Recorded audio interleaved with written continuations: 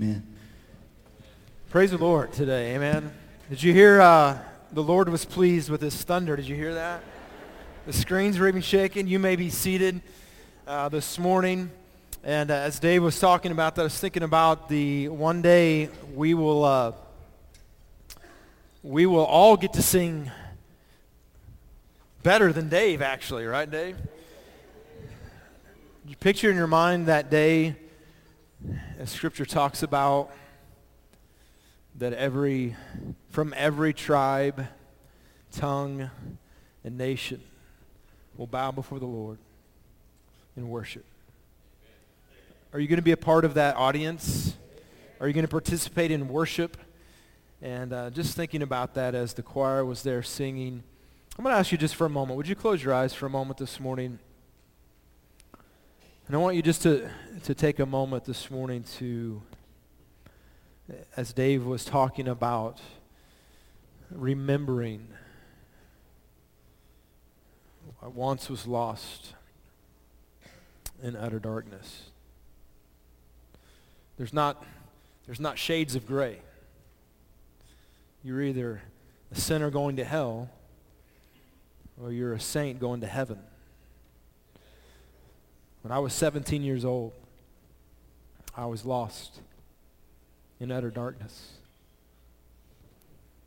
Jesus reached down and pulled me into light. Marvelous light. Just take a moment to relive that memory in your mind.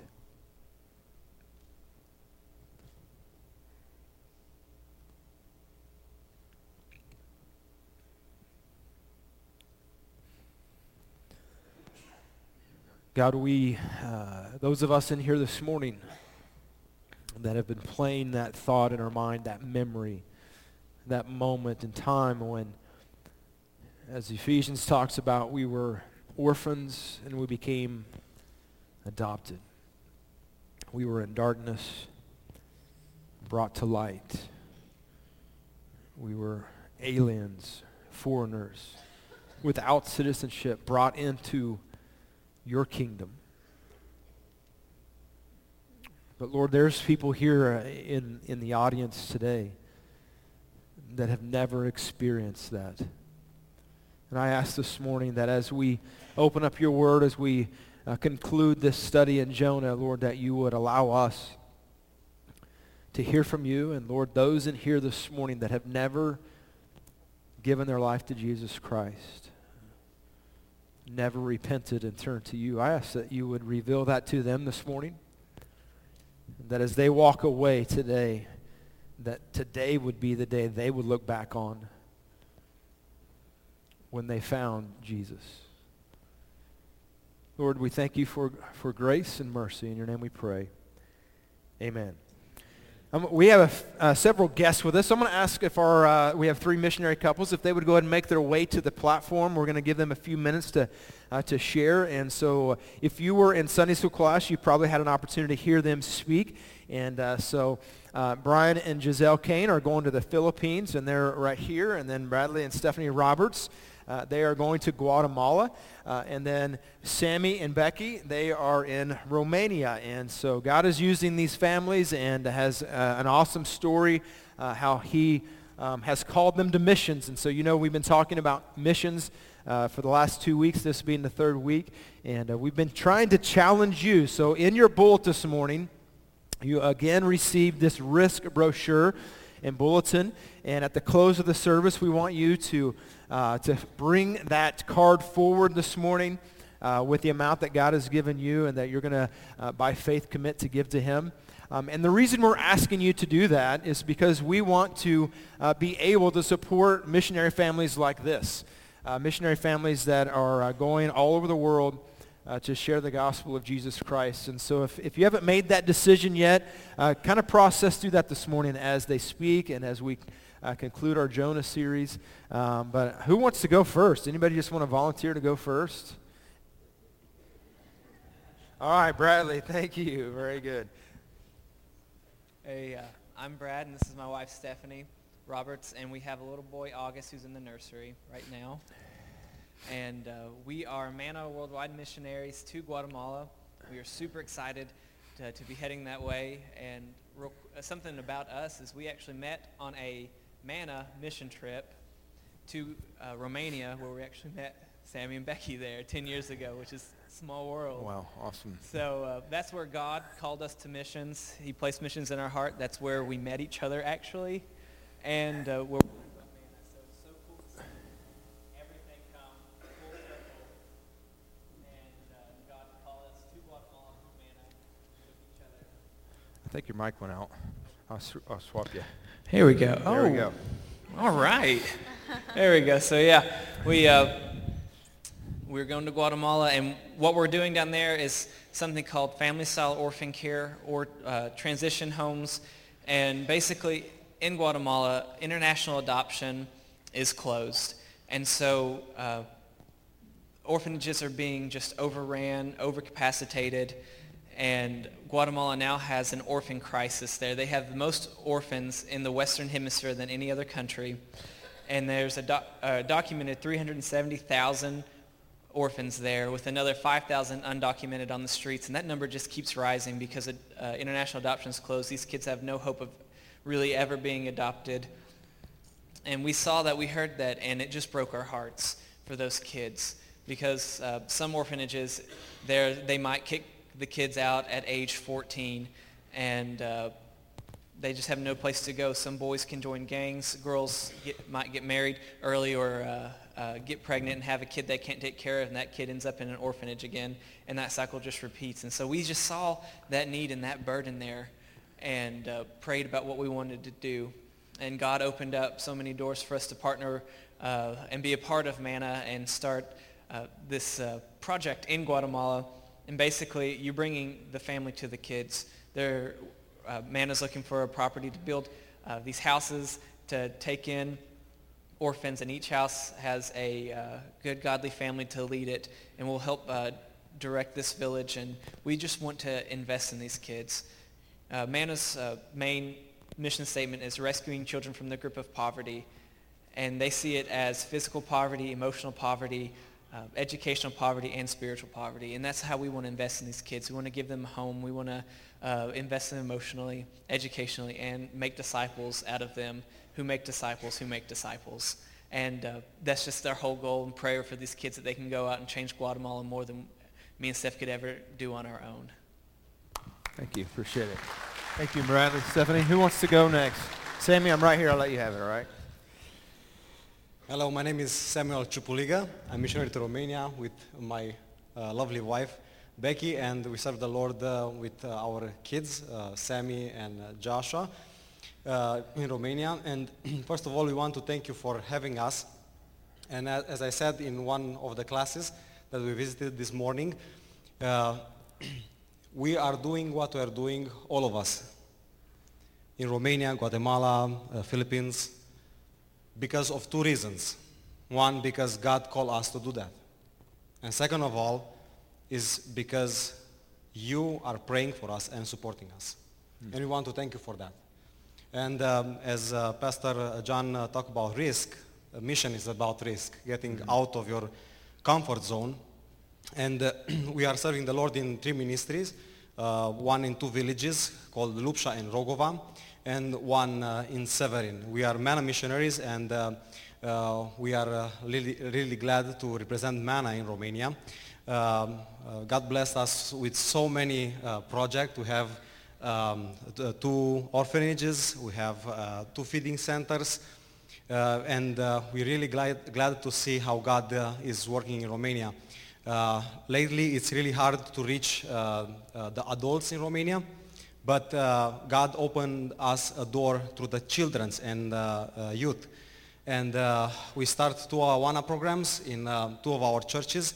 And right now in Severin, that's the city where we live, we have a Awana program, and we run out of space. We are meeting in a fellowship hall, and we have there around 50 kids that are playing there. So this year we decided to make a step of faith, and we went to the city hall, see the mayor, and we paid the tax so we can get the permit to build a gym. It required a lot of money. We have like 5%, but we know that God will provide that. And it's really nice to see how the parents start to come to the church. Thank you for having us, thank you for praying for us and supporting us. May God bless you. Thank you. Thank you, Sammy. Appreciate it. And Brian, I'll turn it over to you, Brian. Hello, good morning. My name is Brian Kane. This is my wife, Giselle. We are missionaries to Cebu City, Philippines. We have two children, Matthias, who's 9 years old, and Janessa, who is 4. We are currently on deputation, so we have not actually started our own ministry there yet in the field, but we have had numerous opportunities to be there, to go there. Giselle was actually raised there. She is the product of missionary work in the Philippines, and the Lord just has called us each individually long before we met each other to go into the mission field, and it wasn't until about 2.5 years ago that he revealed to us specifically that it was supposed to be the Philippines.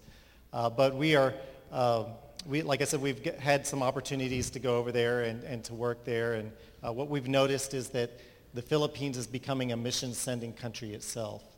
And so there are missionaries going out from the Philippines to areas like Pakistan and the Middle East, other parts of the Middle East, to South Central Asia. And one of the things that we want to do when we get there is to train other missionaries so that we can reach beyond the Philippines and into some of these other areas. And we just, you guys have been one of the first churches to take us on for support. About a year ago, you took us on for support. And so we've been looking forward to coming and meeting you and seeing your faces and building some of those relationships. And so we're just very excited to be here and be able to speak with you. But I want to just real quickly also talk about how fertile of a field the Philippines is. Because last year we had an opportunity to go for 3 months and work with some veteran missionaries there in Manila. And we got to spend 1 week where we got to go through into different schools, different high schools. And we got to go into a new high school each day for 5 days. And we got the chance to present the gospel in the schools to about 3,000 10th graders. And this is just one grade. 10th grade is what we were focusing on. And we got the chance to preach the gospel and break up into small groups and present the gospel to about 3,000 10th graders, and we saw just over 1,000 of those come to know Christ. Wow, amen. And so we are very excited about that, and we fully believe the Lord can and will be doing similar things in Cebu with our ministry once we get there and get started. So like I said, we're just very glad to be here. We're so thankful for you guys. Thank you. Thank you. Would you guys give them a hand? Appreciate it. Thank you, guys. You guys can go ahead and have a seat. Thank you. You guys can go ahead and go to your seat. Thank you. We got to have dinner with them last night, and I was thinking as Brian was introducing or telling you about his kids, Matthias is 9, and I'll never forget, he told me his name is Matthias Paul Kane. He said, "You may not know this, but all 3 of my names are in the Bible." And he said, Matthias is in the first part of Acts, and then he was kind of like, I think you probably know who Paul is, and then Cain is the one that killed his brother. I was like, yeah, I know that. Don't follow Cain. That's what I was thinking. But great missionary families, and I want to encourage you. You guys have that brochure, risk brochure, with their pictures on it, their names on it, their information of their website and email and how you can get in touch with them. And of course, Hallmark has been a great sponsor and supporter of missionaries. But the truth is, as much as maybe they need our money, what they covet as much, if not more, is your prayers. And even just an email from you letting them know that you're praying for them. You have no idea what that may do for them as they minister in a foreign country. And so I'd encourage you to keep that brochure, pray for them, pray for them by name, pray for their kids, and ask that God would bless them, provide for them, and protect them. And so open up your Bibles to Jonah. We're going to be in Jonah chapter 4. I don't know where this came from, but this is getting on my nerves. You guys are not seeing me very well. So, is this yours, Dave? Not anymore? All right. It's not my anniversary or anything, so I'm not sure why it's here. But some of you guys are kind of angry at me right now, aren't you? I shaved this week, and so I'm just kind of in this mode of trimming things up. I'm not is it a horticulturist? Is that what you say? Is that what you're supposed to do to a rose bush in the spring? Anyways, it was annoying me because I couldn't see over it very well. All right, Jonah chapter 4. All right, now we've been talking about risk. We've been talking about Jonah, and the unfortunate thing, at least for me, as we've been going through this series, is that I come to a realization that I don't like. And the realization is that I'm a lot like Jonah. Now, I haven't run in the opposite direction, per se, as God has asked me to go, and I've never been thrown overboard yet, and I've never been swallowed by a fish yet, so I guess it could happen. But we've been looking at the heart of God, haven't we? That God is on mission. That God is merciful. God is not willing that any should perish, but that all should come to repentance. God is a missional God who sends missionaries. And the greatest one he ever sent was Jesus Christ. He sent Jesus on mission to rescue us, didn't he? And as I look at the life of Jonah, and if you read through the first 3 chapters of Jonah, and if you were to stop and kind of, part of me wishes that Jonah chapter 4 was not ever written.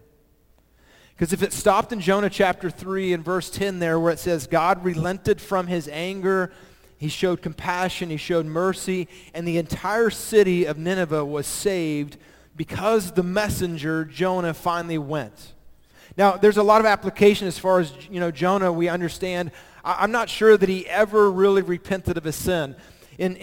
Remember when they threw him overboard, and describes here in chapter 2 as he's sinking to the bottom of the sea. And I think a lot of times we picture that as soon as Jonah goes overboard, it does say the storm stopped.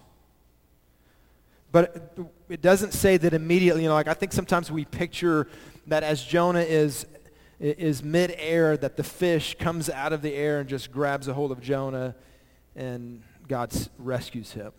But it seems to me in that description in chapter 2 that there was a time where Jonah was sinking, like the old hymn says, sinking deep in sin, far from and there's this cry out for deliverance. You ever been in a desperate situation and cried out for God to deliver you? And if you read through the book of Psalms, there's lots of prayers of deliverance.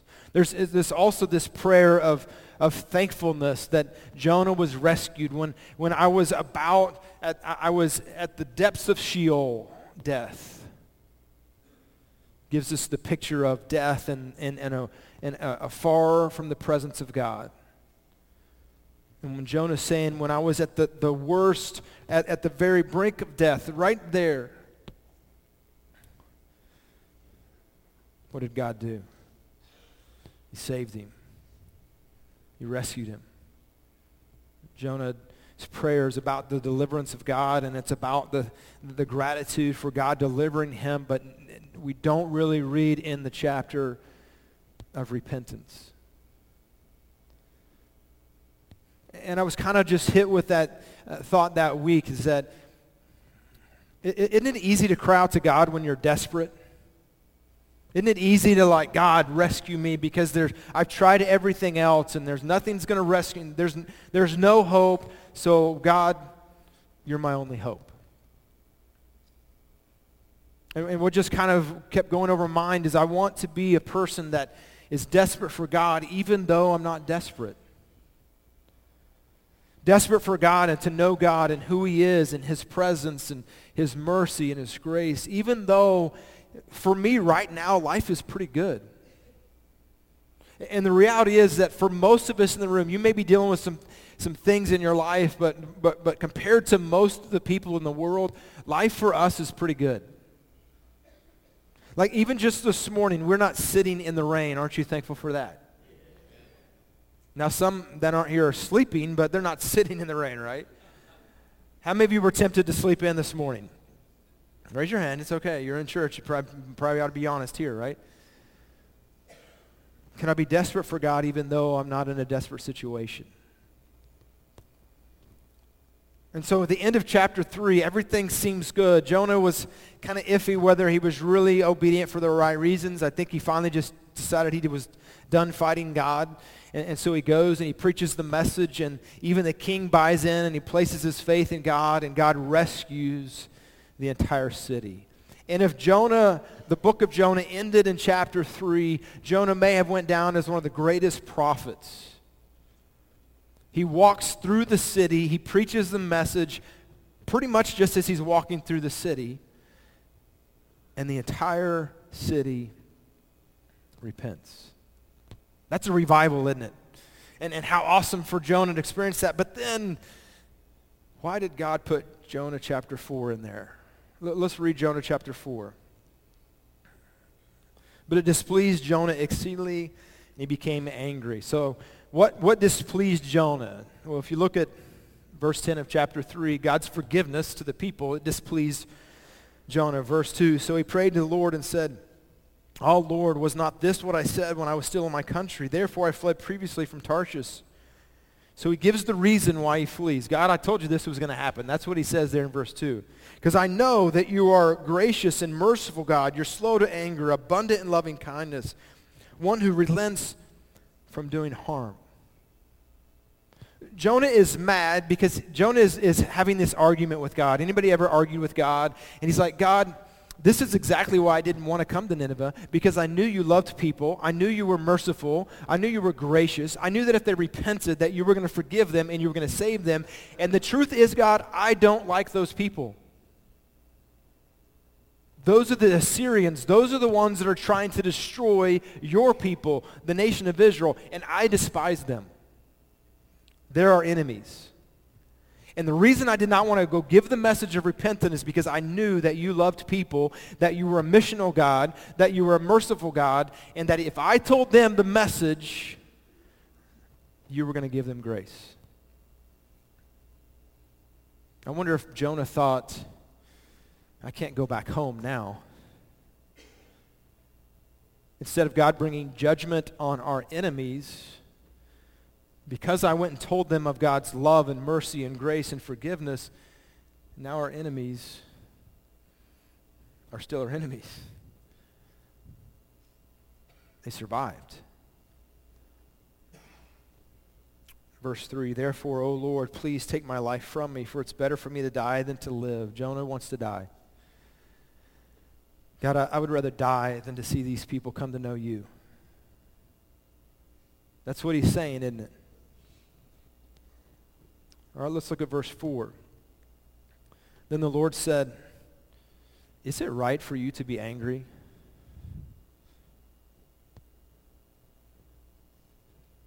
God ever ask you that question? You ever question God? Everybody shake your head yes. We've all questioned God. And God asked him, Jonah, do you really have the right to be angry? Jonah forgot, which is what David reminded us a few minutes ago. Jonah once was lost in utter darkness, and yet God rescued him. And somehow Jonah deserved the grace of God, and somehow he deserved the mercy of God. Somehow he deserved to be in correct and right fellowship with God, but those people, they don't deserve it. And I would rather die than to see them come to know Jesus. So Jonah, verse 5, went out to the city, and on the east side of the city. It's interesting. I don't know that Jonah ever answered that question. Have you ever avoided a question because you knew you didn't want to answer it? So Jonah went out of the city and sat on the east side of the city. So he's kind of made his way from west to east across the city. The scripture tells us it's a 3 days walk across the city. Now the message was, in 40 days, if you don't repent, you're going to be destroyed. So whether this is 3 days and now he's waiting, or it's been 40 days, he's now has walked through the entire city. They've repented. God has forgiven them. And he's sitting out on a hillside looking at the city. And you know what Jonah's hoping for? That God would destroy the city. He's out there pouting on the hillside thinking, I wish God would destroy them. Look what it says, verse 5. There he made himself a shelter and sat under it in the shade till he might see what will become of the city. Again, we're not giving the timeline, whether he quickly walked the 3 days journey, preached the message, got on the side of the hill, and was waiting for the next 37 days to say, oh God, I hope he destroys them. But that's what he's waiting to watch for. Verse 6, and the Lord God prepared a plant and made it come up over Jonah that it might be shade for his head to deliver him from his misery. So Jonah was very grateful for the plant. But as morning dawned the next day, God prepared a worm, and so it damaged the plant that it was withered. It happened when the sun arose that God prepared a vehement east wind. The sun beat on Jonah's head so that he grew faint. Then he wished death for himself and said, it is better for me to die than to live. Twice in this chapter, Jonah says what? I would rather die than live.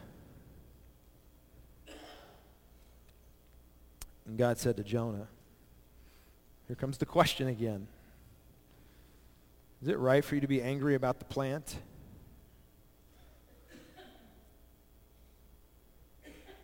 Jonah didn't answer the first question, did he? Interestingly enough, he answers the second question and sounds like you fill in the adjective, right? I would say idiot. He said, yeah, it's right for me to be angry, even to the death. Are you tracking with what's going on here in this story? Jonah has walked across Nineveh. He's preached the message. He sits on the hillside hoping that they're going to be destroyed. He sits there. God provides a shade tree, a plant, and it says he's very grateful for the plant.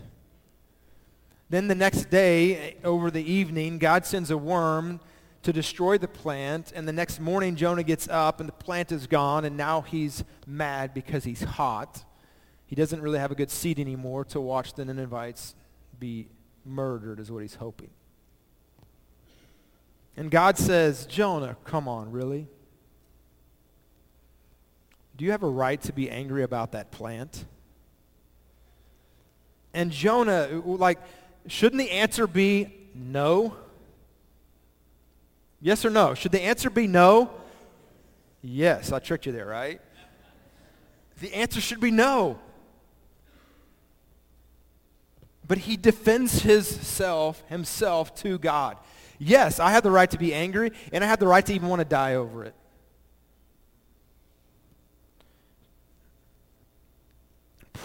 Probably this is just free advice. Not really good to argue with God, okay?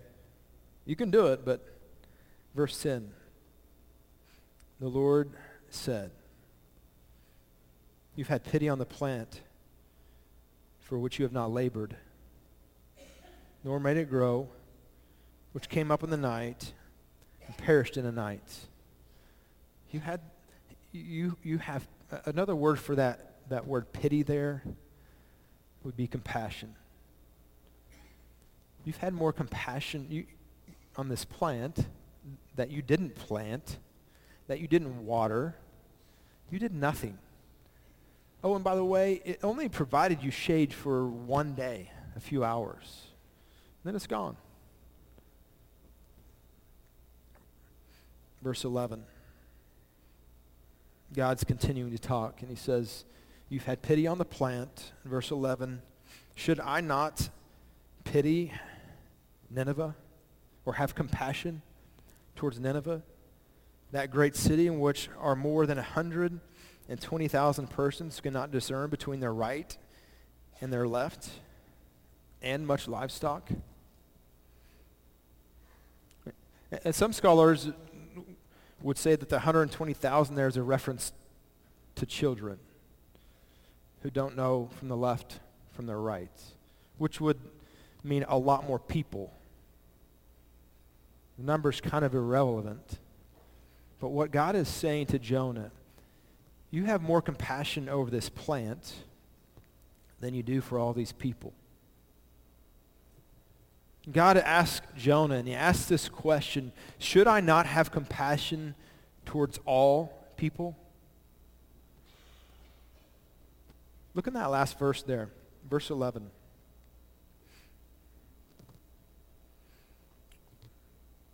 What does it end with there? Question mark. What do you think Jonah's answer is?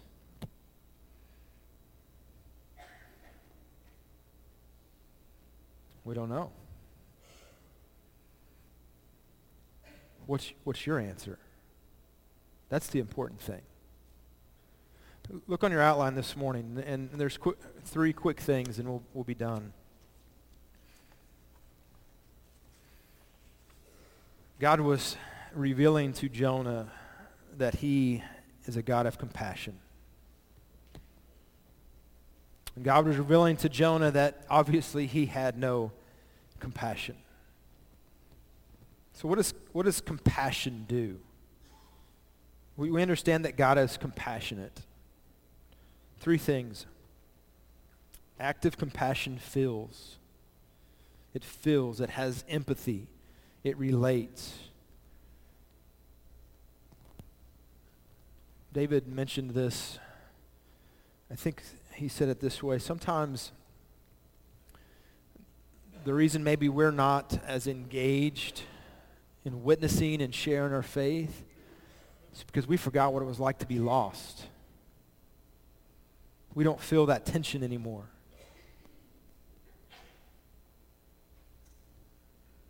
No compassion. Active compassion sees value. Jonah saw more value in the plant than he did the people because he had no compassion. How do you determine the value of something? The simple way is really the basic way is something is only, the value that something has is only appropriate to what someone will pay for it.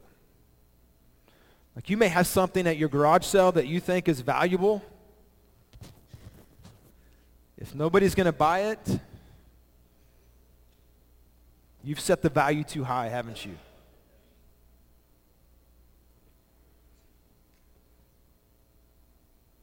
Does God see value in you?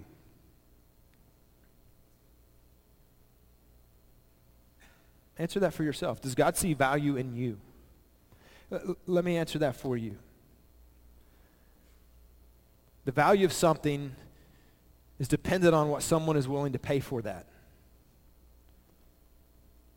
For God so loved the world that he gave his only Son, that whoever believes in him should not perish, but have everlasting life. God gave his Son Jesus for your payment. Does God see value in you? Yes. If God values all people, should you and I not value all people? And that's the point he's trying to make to Jonah. The third one, we have to hurry. Active compassion engages. Active compassion engages. James talks about this. Don't just be hearers of the word, but be doers of the word.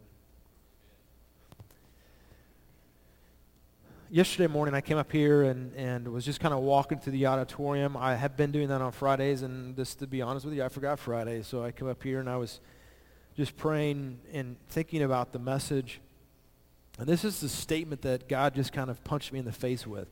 You guys ever been punched in the face by God? It doesn't feel very good, does it? And the truth is, as we've been going through the book of Jonah, it seems like the entire book, every Sunday, is just a punch in my face. Anybody else feel that a little bit? But this is the thought that came to my mind. That I'm moved to tears on Sunday, but I'm not moved to action on Monday. Do you guys sense that in your own life sometimes?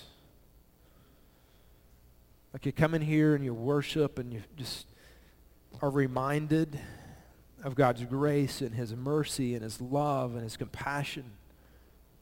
That he sees value in you and that he died for all people and that he's put us on mission to tell people about that. But how many people have you told? I'm afraid that maybe some of us, including me, we're more shocked about me cutting up this rose bush than we are about our neighbors going to hell. Did you hear the gasp when I cut that first rose? Some of you wanted to literally punch me, I know.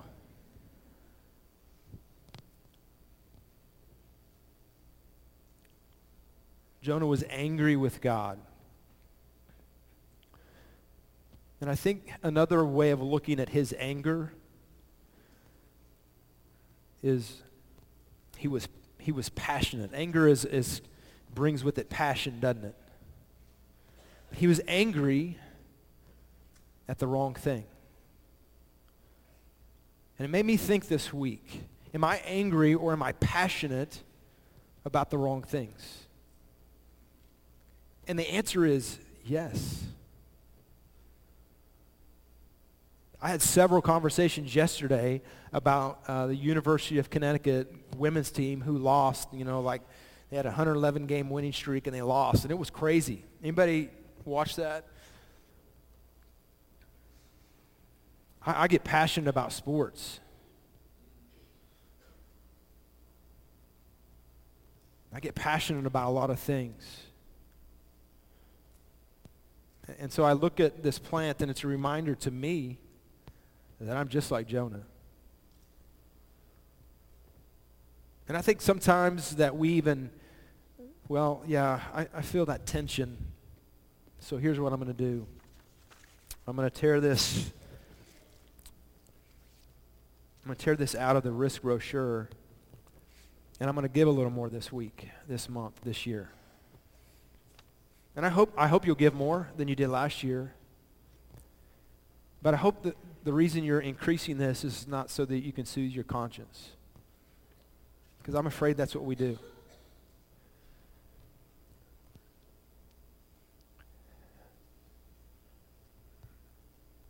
Jonah was sent on mission.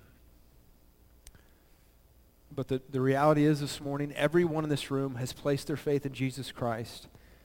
God has put you on mission also. Would you close your eyes for a moment this morning?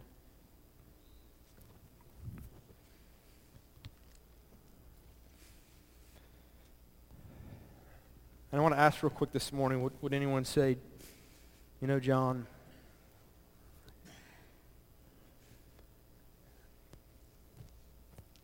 I've never given my life to Jesus Christ.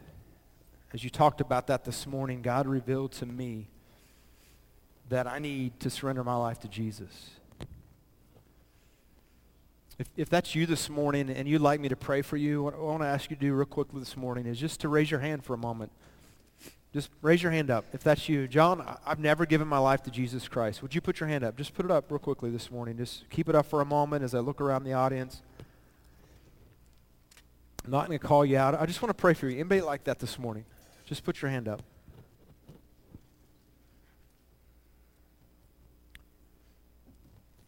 Then who in here this morning would say, John, that statement, I moved to tears on Sunday, but not to action on Monday. And maybe be honest this morning and say, John, that's me. Would you put your hand up? Just put your hand up. Put it up. There's a lot of us. I'm going to ask you right now where you're at to pray. Pray that God would break your heart for lost people again. Pray that God would give you an opportunity to share your faith with someone. And then pray that God will give you the courage to take the opportunity. Those three things. God, break my heart for lost people again. God, give me an opportunity to share my faith. And God, give me the courage to take the opportunity when you give it. Just right now in the quietness of the hour, would you pray that prayer? In a moment, we're going to stand and we're going to continue in our worship this morning. And we've been asking you the last few weeks to pray about being involved in Faith Promise Missions. Some of you, this will be the first time you've ever done this, and I want to say to you, congratulations, because you will not regret it. God will bless you for your faithfulness. God will bless you for you risking and taking this step of faith. Some of you will fill this out for the 50th year in a row. And every year you try to do a little more. And I will say thank you. But what I want you to do this morning as an individual or a couple or a family, in a moment when we stand and we begin to worship, I'm going to ask you to bring these forward, these commitment cards forward, and I want you just to lay it on the altar somewhere. Maybe it's on the front pew, on the stairs, and I want you just to pray over that. It's a commitment between you and God. There's no place on here for your name. And that God would give you the ability to give what you've promised to give. That God would break your heart for lost people. That God will give you an opportunity. That God will give you the courage. God, we are so blessed to know you, Lord, and just in my own life today, Lord, forgive me, Lord, for being like Jonah. Then in some ways, I feel like I deserve your grace and they don't. God, forgive me for being selfish and stubborn and self-righteous. Give me opportunities and give me courage to take those opportunities. Would you stand with us this morning as we sing? And again, I ask you to come forward and worship. Dave?